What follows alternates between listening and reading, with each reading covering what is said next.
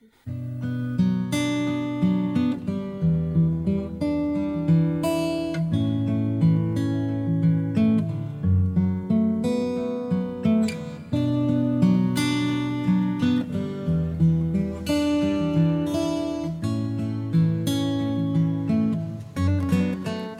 and welcome. You've tuned into the School of Ministry podcast. Paul is your Bible teacher today. He has years of experience as a pastor, seminary instructor, chaplain, and more. Later, you will be given information how to reach us. If you have questions you would like addressed, let us know. Maybe you have a need in your life and want to know how the Bible gives answers that apply to us today. Feel free to contact us. Now enjoy the lesson. Barnabas wants to bring Paul again as they go the second way, and Paul says, no, he's a quitter. We don't need him. He can't take it. He's not hard enough. And Barnabas goes like Barnabas. Barnabas is always looking for those people that weren't there that needed to be there. As a matter of fact, look around and see who's not here that you can contact and just say, hey, we missed you. We love you. We care about you. We want to see you. Well, Barnabas goes because he's that kind of guy, and he takes John Mark. And Peter and Silas go one way, and John Mark and Barnabas go the other way. And then we don't really hear much about him, except that John Mark's name is changed to just Mark. Why? Because he spent time with Peter. He spent time with Peter, and much of the gospel accounts Peter had taught John Mark. You see, the young man who said, I don't have time for this, I didn't sign up for this, under Peter's loving care, under Peter's watch and discipleship and restoration. You see, because the Lord had restored Peter, Peter could show the grace of God to someone else. And he could help this young man who was probably feeling pretty defeated, pretty beat up, because after all, his uncle Barnabas and Paul got into such a big discussion that they parted ways. I bet that really hurt the young man. I bet how he was feeling was, oh no, I caused such a rift among these great men of God. And yet Peter's the one who takes him and tells him, let me tell you how the Lord restored me. Let me tell you how it's not until you fall that really Christ lifts you up. That His mercy and His grace helps you. That now you are really worth because you're not trusting in yourself. That's why I said all of that about Peter. That's why I brought all that message last week about Peter. Because it's Peter now restoring someone else. And the grace of God working through Peter to someone else. And you know what? There is not a formula that I could give. I was looking for some formula where when you see somebody fall that you can just go help them and you can say this word and that word. And there's no formula. Because the love of God deals with us individually. The grace of God deals with us one-on-one. And the way the Lord helped restore me will not maybe be the same way He helps restore you. Men are restored to a right relationship after they've seen the Lord and they pictured Christ. What about King David? King David was a man after God's own heart. And yet he sins a terrible sin. And his adultery with Bathsheba, now a child is coming, so he says, I got to get rid of the husband. I got to make it look like the husband's. And then finally he says, I'll get him killed. And yet God restored him. Do you know the majority of his Psalms were written after his restoration? Because remember in Psalm 51, he says, restore unto me the joy of thy salvation. And then later on he says, then will I teach sinners thy ways. That's what he's doing in the Psalms. He's teaching us of the love of God. He's teaching us of the grace of God. He's teaching us of the restoration of God. He's showing how God brings us back and how great and mighty and glorious our God is. And yet He loves us so much that He deals with each one of us. What about Hezekiah? He told King Hezekiah, you are going to die. You've come to the place, that's it, no hope. What does Hezekiah do? He goes and he repents and he weeps and he goes to the wall and he's crying out to God. And so the Lord says, all right, I'll give you 15 more years and I'll prove to you.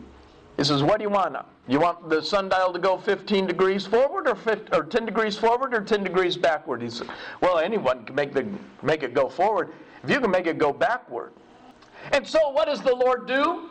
He stops the rotation of the earth and turns it back. That's how great our God is. That's an amazing thing. To turn the sundial back, to turn time back. Our God can do anything. And He does whatever it takes in order to restore you so that you know how great God is. Oh, we can just imagine Peter, we've seen John Mark, we've seen Hezekiah, David. We can look at person after person now. When they failed and when they've fallen, God lifts them up. And He says, you're still useful to me. You're still useful to me. We know that God restores. I want to just close out with one verse. It's in Ephesians chapter 2. Ephesians chapter 2 and verse 4. I think this has got to be my favorite verse. Because it starts out in the book of Ephesians that we who were dead in our trespasses and sins, we were enemies of God.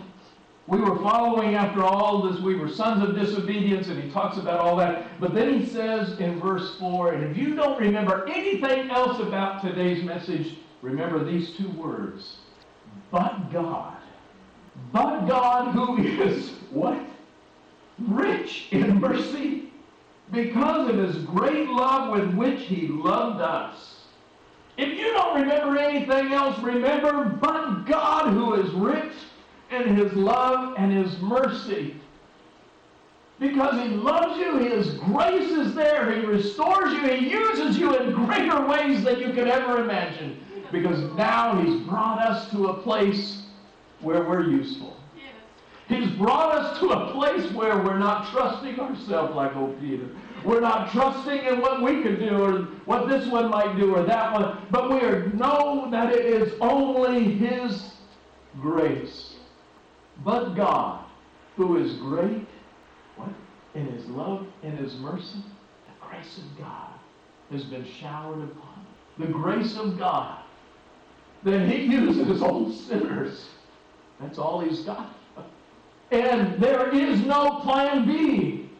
Now, preachers oftentimes, I don't think, and I've been guilty of it, don't want to preach this too much because we don't want you to think, I'll just go out and sin. I'll just go out and do this. And I'll just help God do something great because I'll just go do some horrible thing and then God will forgive me and God will just bring me. Don't. Paul says, what shall we sin that grace may abound? God forbid. I'm not saying that. But I am saying if you are a child of God, you are in God's hand. Now there are consequences.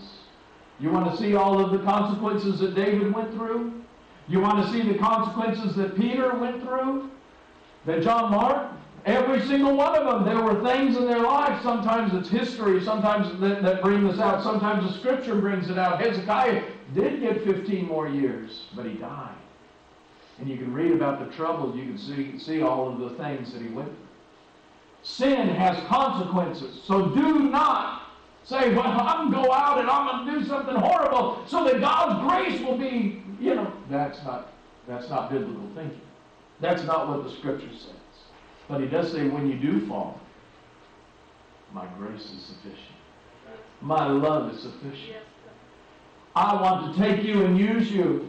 I want to take you and let you be lifted up and useful so that you're not trusting in your power, in your own power. You're trusting in my power. You're trusting in what I can do. You're trusting in all that I have.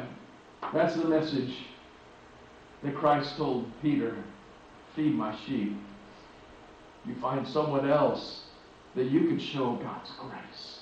You find someone else that you could share the love of God and how God's forgiven you, that you can do the same to someone else. And you can repeat the process. There are people all around us that do not know Jesus Christ as Lord and Savior. They do not know the grace of God. They don't know the love of God. But God, who is rich in mercy because of his great love with which he loved us. As I said, if you don't remember anything else, remember but God. That's the factor. That's the factor that changes everything. Because we're dealing not with man, but with God, who is not like us. Who doesn't hold a grudge, who doesn't say, well, I'm going to get him later, I'm going to get back. No. God, who is rich in his love and mercy wherever he has loved us. Thank you for listening. We hope you've enjoyed the message. If you want to hear Paul in person and are in the Stockton, California area, we invite you to join us at Landmark Missionary Baptist Church, 301 East Alpine Avenue. That's near the University of the Pacific. He brings the Bible message every Sunday at 11 a.m. and other times as listed. We trust you've been encouraged, challenged, or generally built up spiritually.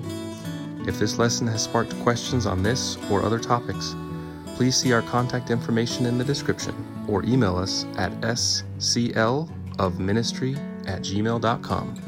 We look forward to hearing from you.